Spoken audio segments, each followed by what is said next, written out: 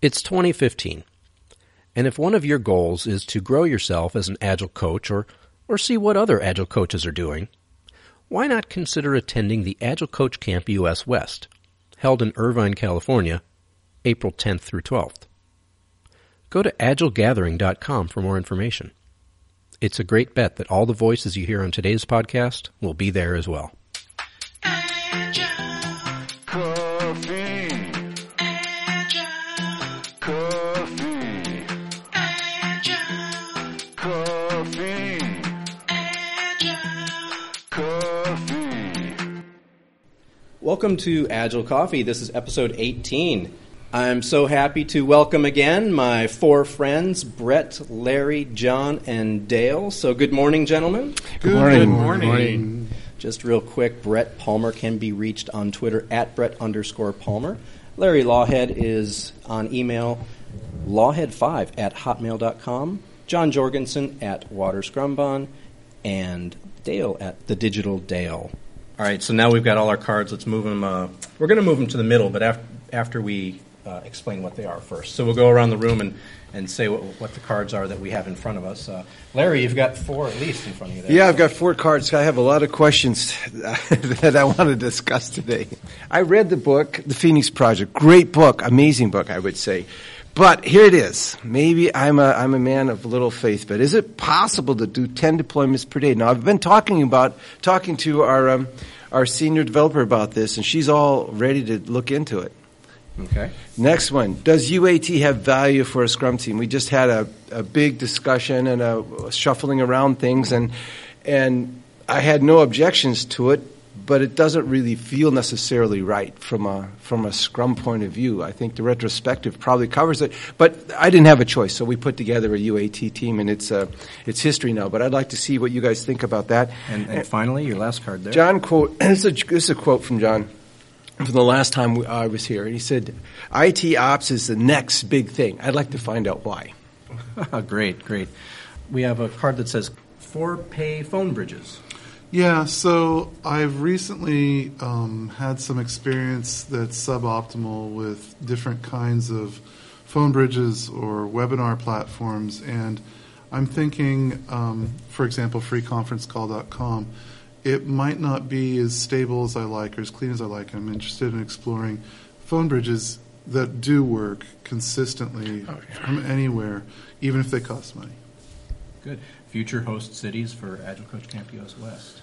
Yeah, so we've launched the ticketing for Agile Coach Camp US West, and we're going to, of course, see that success unfold in April.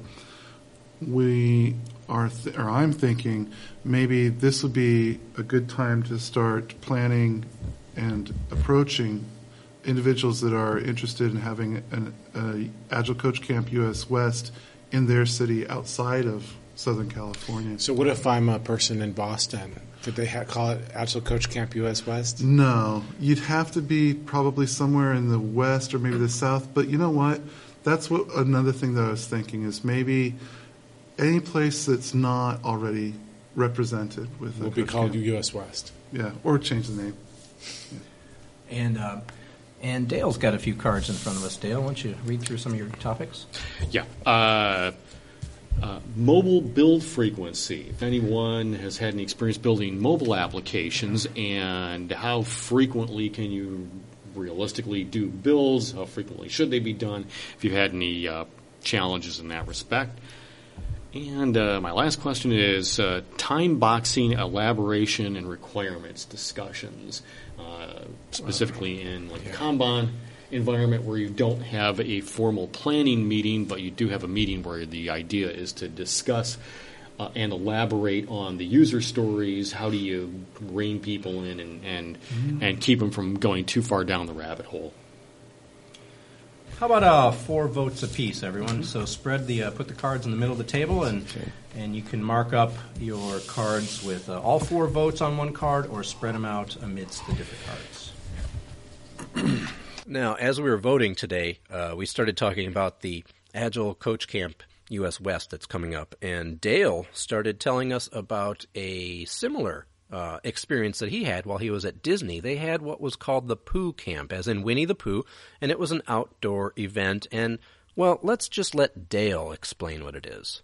They did a Pooh Camp, which was based on Foo Camp. Okay. What's Food Camp? Friends of O'Reilly.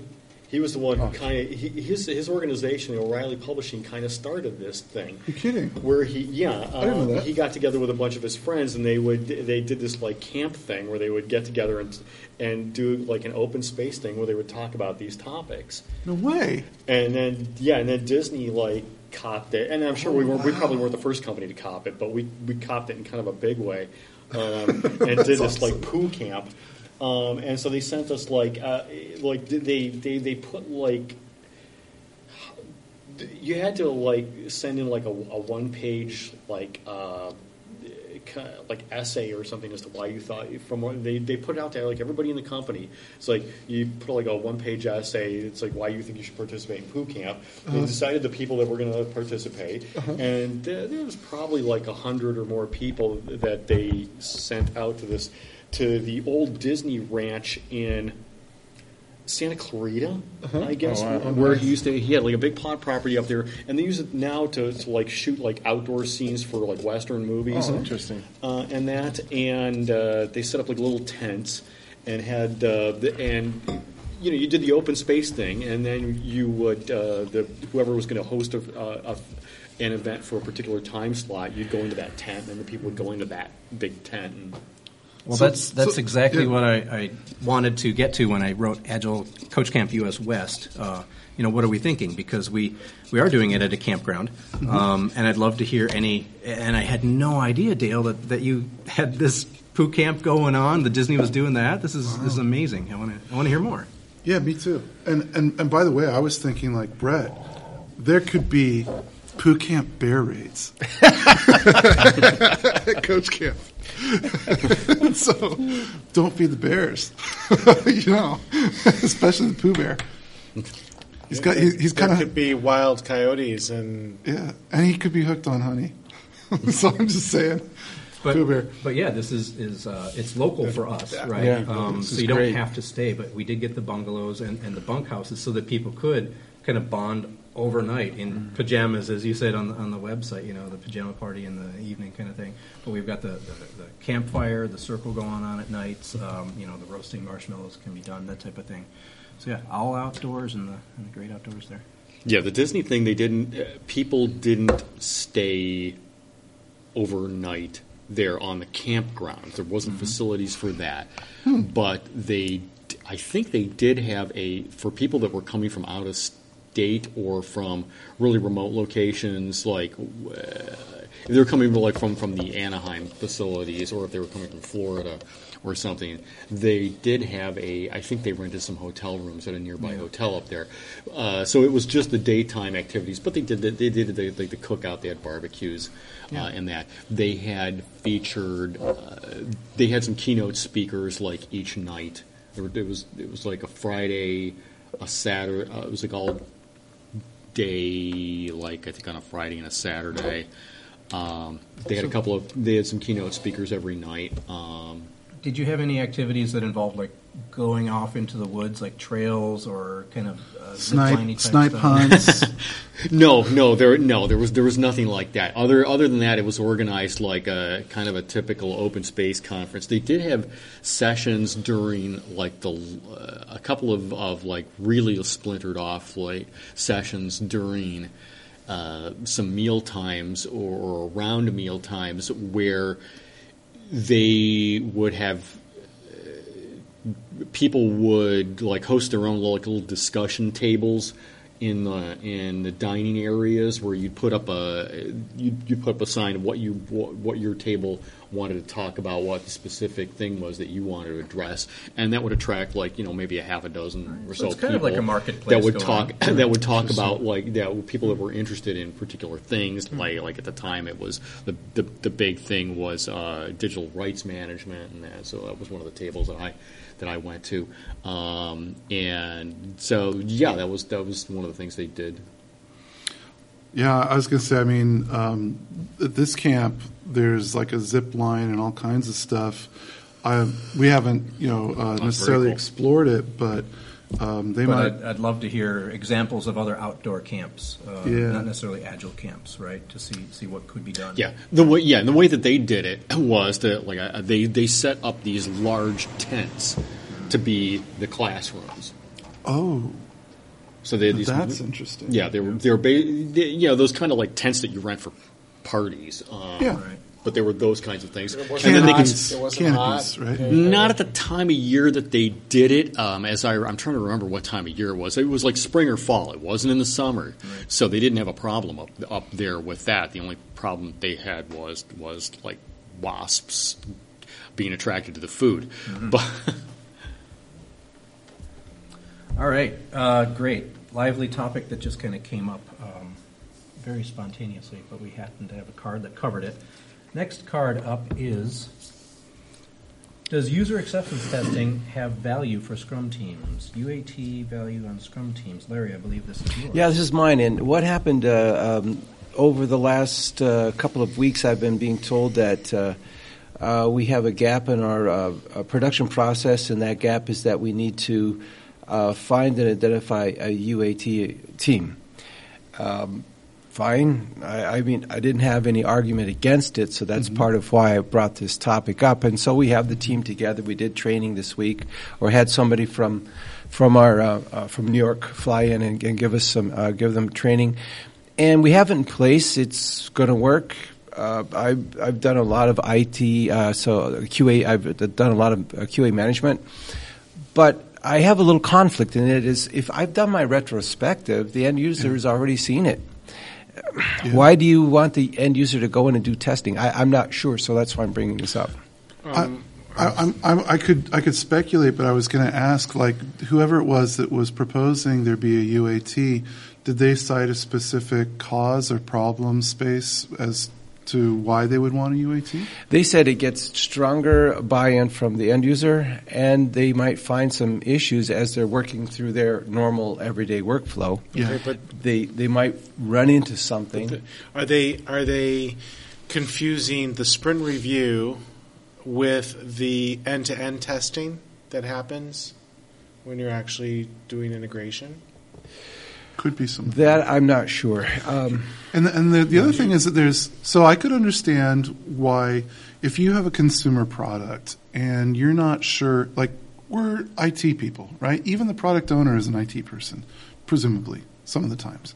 And if the end user is not to have any presumed knowledge of how software works or anything like that, maybe having them interact with the product before it goes live. Yeah, like on a staging environment. Yeah. And then Yeah, you that's can what it would be. iterate. It's exactly what it see, is. Well, then it would have value because now you're iterating on the requirements for the epic. No, my point though is that UAT is one approach to improving on the user experience. There's many Exactly. other That was approaches. one of his major arguments. Yeah. Is we'll find out because no one can sit down and really figure out how the application is used, but the end user themselves, and they might that's come up true. with the weirdest way of But doing it. There's also other approaches. So you could there's like user-driven development. I see. Yeah, that's And good. you could literally have a user hired to be on the team from the product backlog grooming point of the development cycle all the way through, in the sprint when you're,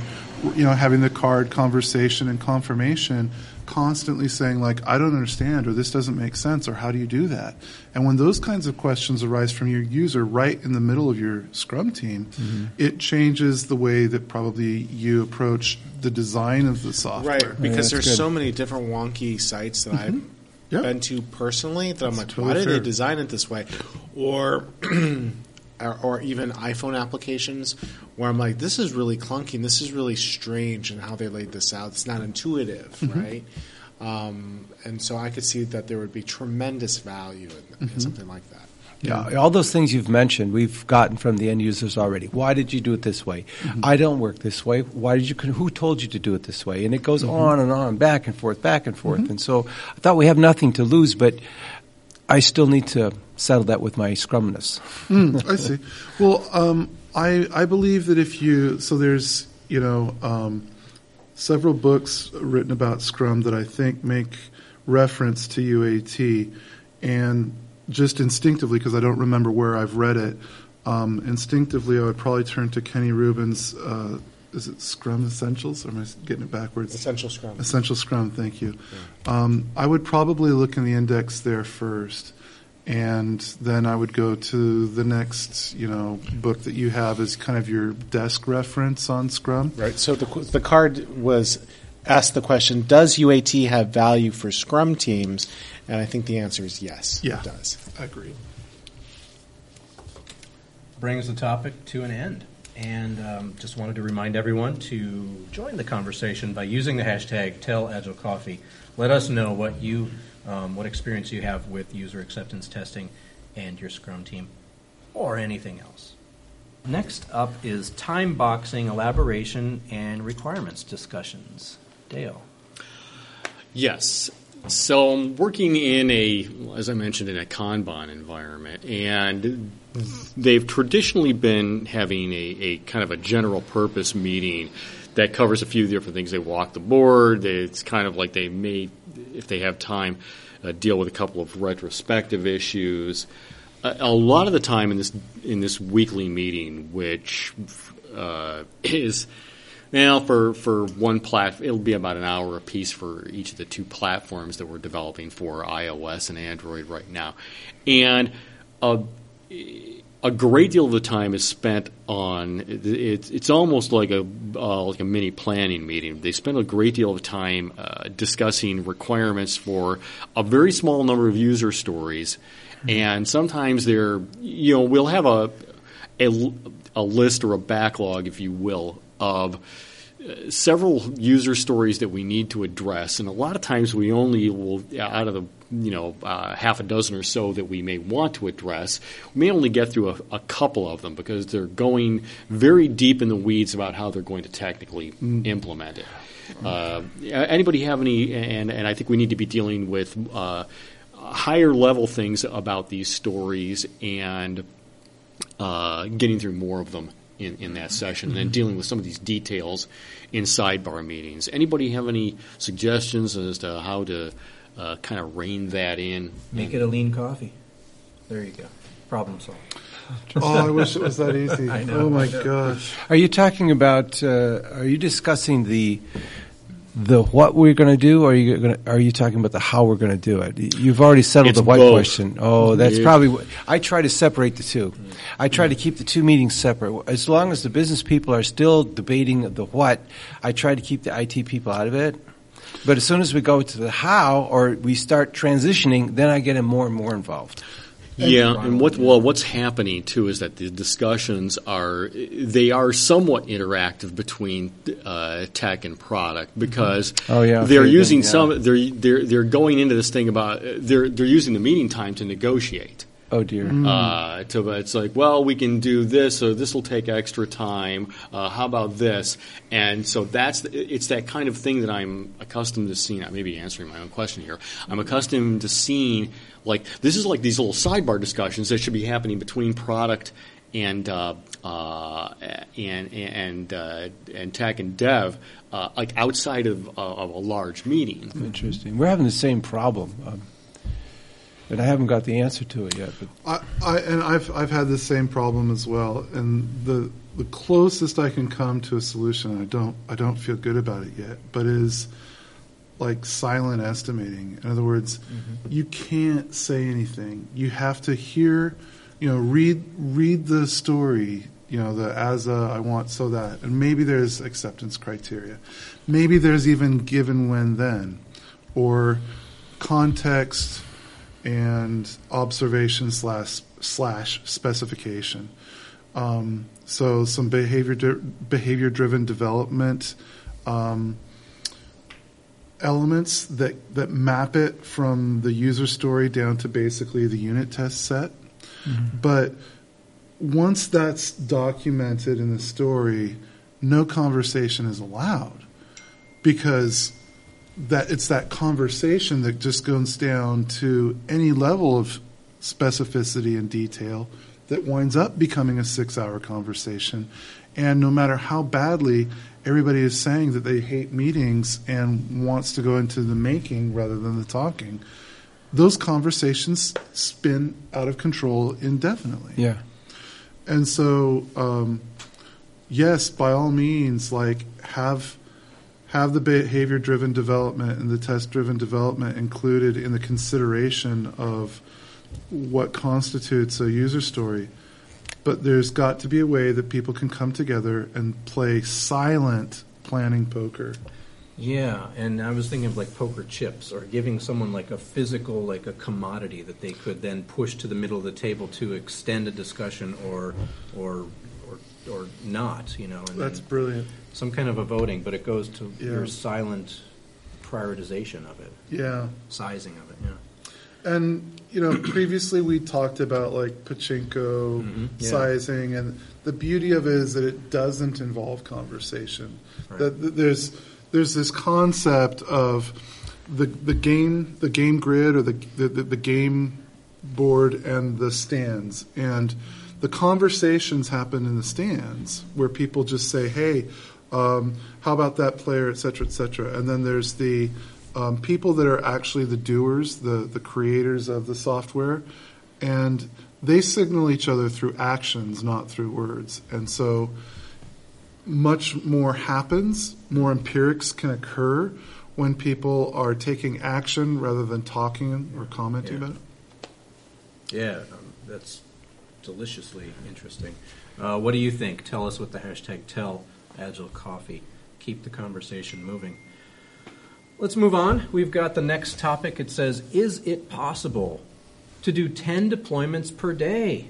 Larry, is that possible? Yeah, again, I don't know. That's why I'm asking. What I've done is I read the Phoenix Project. I'm really psyched about a lot of the ideas, the concepts in this book, and I've been talking with our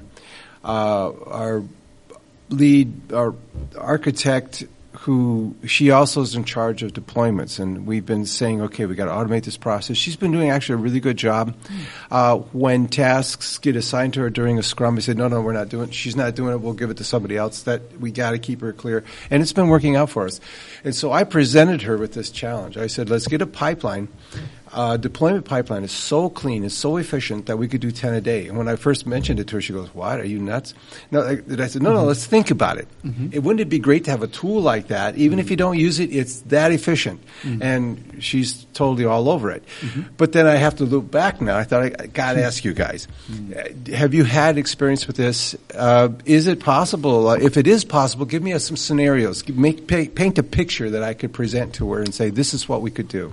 Oh, well, I know, like Netflix, Amazon, a lot of Etsy even. Etsy, yeah. Really? These are folks, and Gene Kim actually covers this in some of his wonderful presentations, where, yeah, like deployments are happening. These are YouTube presentations you're talking about? Well, I've seen them live. They might be in SlideShare. They might be on YouTube. And he's presenting this idea of like, okay, sure, as soon as you say, well, do they exist? Okay, yes, they exist in the wild, but they're these behemoths. He'll say, but yeah, the smaller, mid-sized companies can do that too. Do I know of smaller, mid-sized companies doing it? No, because my source is still Gene Kim, and it's at an academic level. I've never been there and seen there, done that, never seen the tools, etc. But in actual practice, yes. I think that you have to have a goal, which you clearly have, and give yourself as an organization time to evolve up to that. Yeah, exactly. And then the question will eventually arise, well, why? What is it that we get by having 10 deployments a day versus 1? And if there's not value there, then everybody's going to say, I'm not going to strain to get to 10 if I don't see the payoff. I think that for me the payoff is, and this is has been my approach, is we can beat our competition. Can our competition do that? Is that going to benefit us? We have a problem and we need to solve it. We need to solve it today, and it needs to be into production today. It's some kind of whatever it might be. Boom, you're done. You can do it. I think we could beat them hands down. I mean, talk about efficiency. You got an efficient shop that represents a lot there. If you know that you can do a deployment at the snap of a finger, a drop of a hat, whether it's scheduled or not. Yeah, that's where you want to be. Do you have to do 10 deployments just to do 10 deployments? No. But I mean, once you get to the point where you can do 10 deployments, and maybe you do want to build up for the next week or cycle, we do want to try to hit a target of how many deployments a day, just for the sake of getting familiar with the process. Maybe there isn't something going out with each deployment. But there's also a difference between doing a full, what's when we're talking about a deployment, what's the scope of the thing we're talking about? What you were talking about almost sounds like a hot fix. And I've worked with a lot of organizations that were not. That didn't have that had some pretty arduous deployment processes, but if they needed to make some small fix to something, they could get it done pretty quickly if they wanted to. Well, and again, I think this is one of the reasons why I see DevOps as being a driver of overall excellence in software development and operations, is that in order to get to 10 deployments or any high-frequency deployment scenario, you need to have fully automated regression tests, and that itself is this mammoth undertaking. Oh, yeah, absolutely. And requires an extremely mature, optimized system as a whole.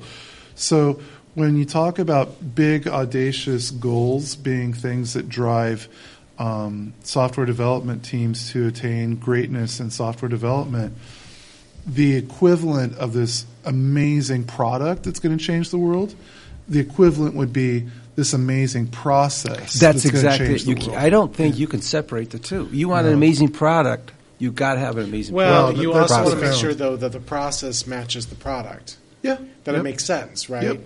Yep. And I couldn't have said it better. The two are interrelated, and it's profound. It's not simple. We're not saying that this is like, oh, you just got to shape up and fly straight. No, this is like you're going to have to solve all the problems along the way. It's not going to be easy.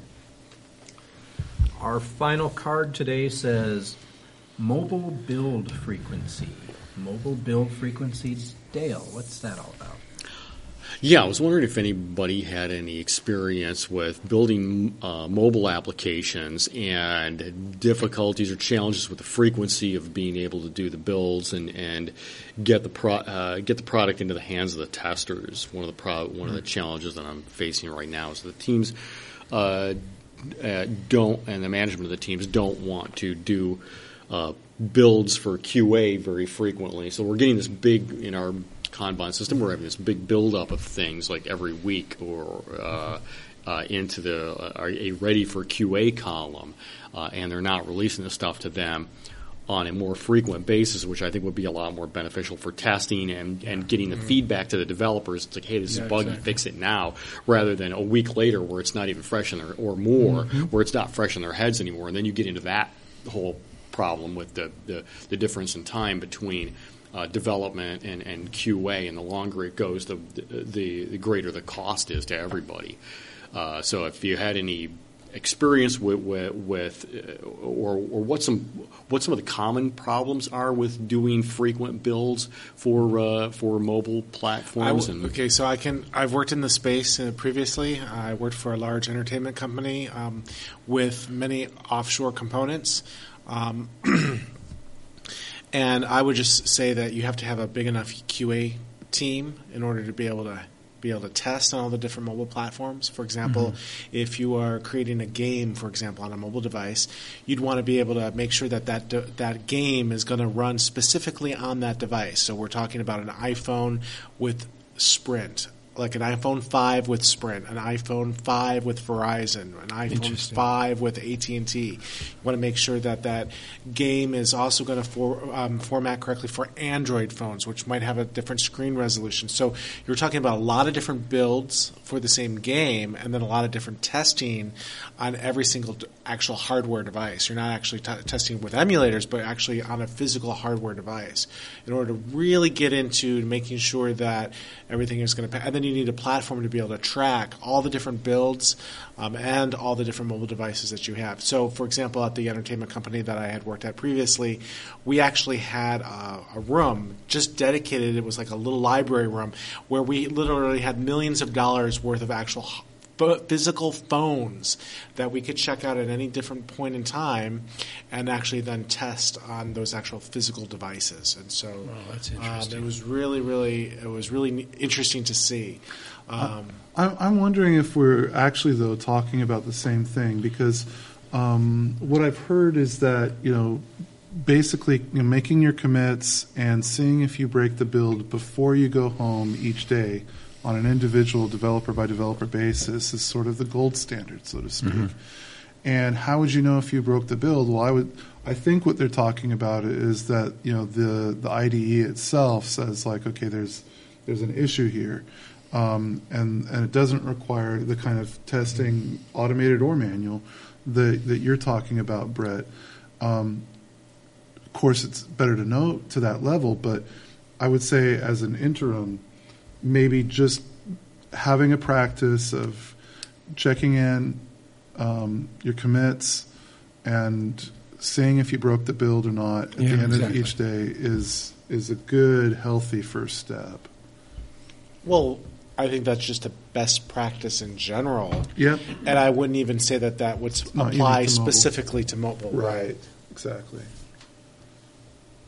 In fact, maybe, that's an element that we should just all chime in on. Is there something about mobile that modifies this conversation of build frequency? That's an interesting. Well, I would say that when we're talking about making some sort of intellectual property work and all the different configurations of mobile, because with desktop HTML5 type of applications, or even applications that run natively, you're only talking about Windows, a few different operating systems, a few different versions, and Mac for the most part, making sure that your applications are ready. But when we go into the mobile space, there are so many different. So what you're speaking, So what you're speaking to really is that there's a hardware difference. Yeah, the mobile aspect basically precludes a full automated testing suite from happening, and so that is going to impact whether you've basically regressed or not. You just got so many more variables now because you've got different hardware devices and screen dimensions and carriers that are associated with each mobile device. So, it makes me feel like maybe a lower frequency of at least regression is inevitable. Mobile. So we're going to be getting on the road. You like how I did that? Yeah. And I saw you did there. So we're wrapping up is the message here. This has been a great interaction today. Yeah. All right. I want to thank my fellow podcasters here today. So once again, Larry Lawhead can be reached at lawhead5@hotmail.com. Thanks for coming, Larry. Yeah, thank you. As always, Brett Palmer as well. Brett_Palmer on the Twitterverse. He's nodding. Thanks for being here, Brett. Dale Ellis can be reached on Twitter at @TheDigitalDale. Good to have you here today. Thanks again. Love being here. And John Jorgensen at WaterScrumbon. Thank you. It was fulfilling. I reached my zens. It was a great time. Thank you. Thank you all. I am very thankful to you, and we are thankful to our audience for listening and making us Thank you. feel the love on this end. Believe it or not, we do care about your feedback, and your feedback will be at work. With 2015, the new year, we've got some changes in store for the podcast. Maybe a logo, maybe a jingle, who knows. We'll see what's down the pike for the new year. If you are thankful for these podcasts, please, please, please do us the honor of going to iTunes and subscribing. Maybe giving us a 5-star recommendation. Ooh, that would make my Maybe giving stocking. us money for pizza. Oh, we love that too. Don't Well, we? let's focus on the iTunes here first. Exactly. Let's get the 5 stars and write a review would be nice. We've earned it. Let's give it to That ourselves. would be helpful more than anything. More than pizza is the 5-star review. Yes, exactly. And One a more positive stroke, and a folks. review. That's all we're asking. Go to agilegathering.com and check out more information about the upcoming Agile Coach Camp US West, which will be happening from April 10th through the 12th. Those are the official dates. Of course, as Brett mentioned, we do have some programming, optional programming in the days preceding and following that. More information online at www.agilegathering.com. Well, that brings us to the end, so thanks once again for listening, and come back next time for a fresh Agile brew. Coffee. Coffee. Coffee. Coffee.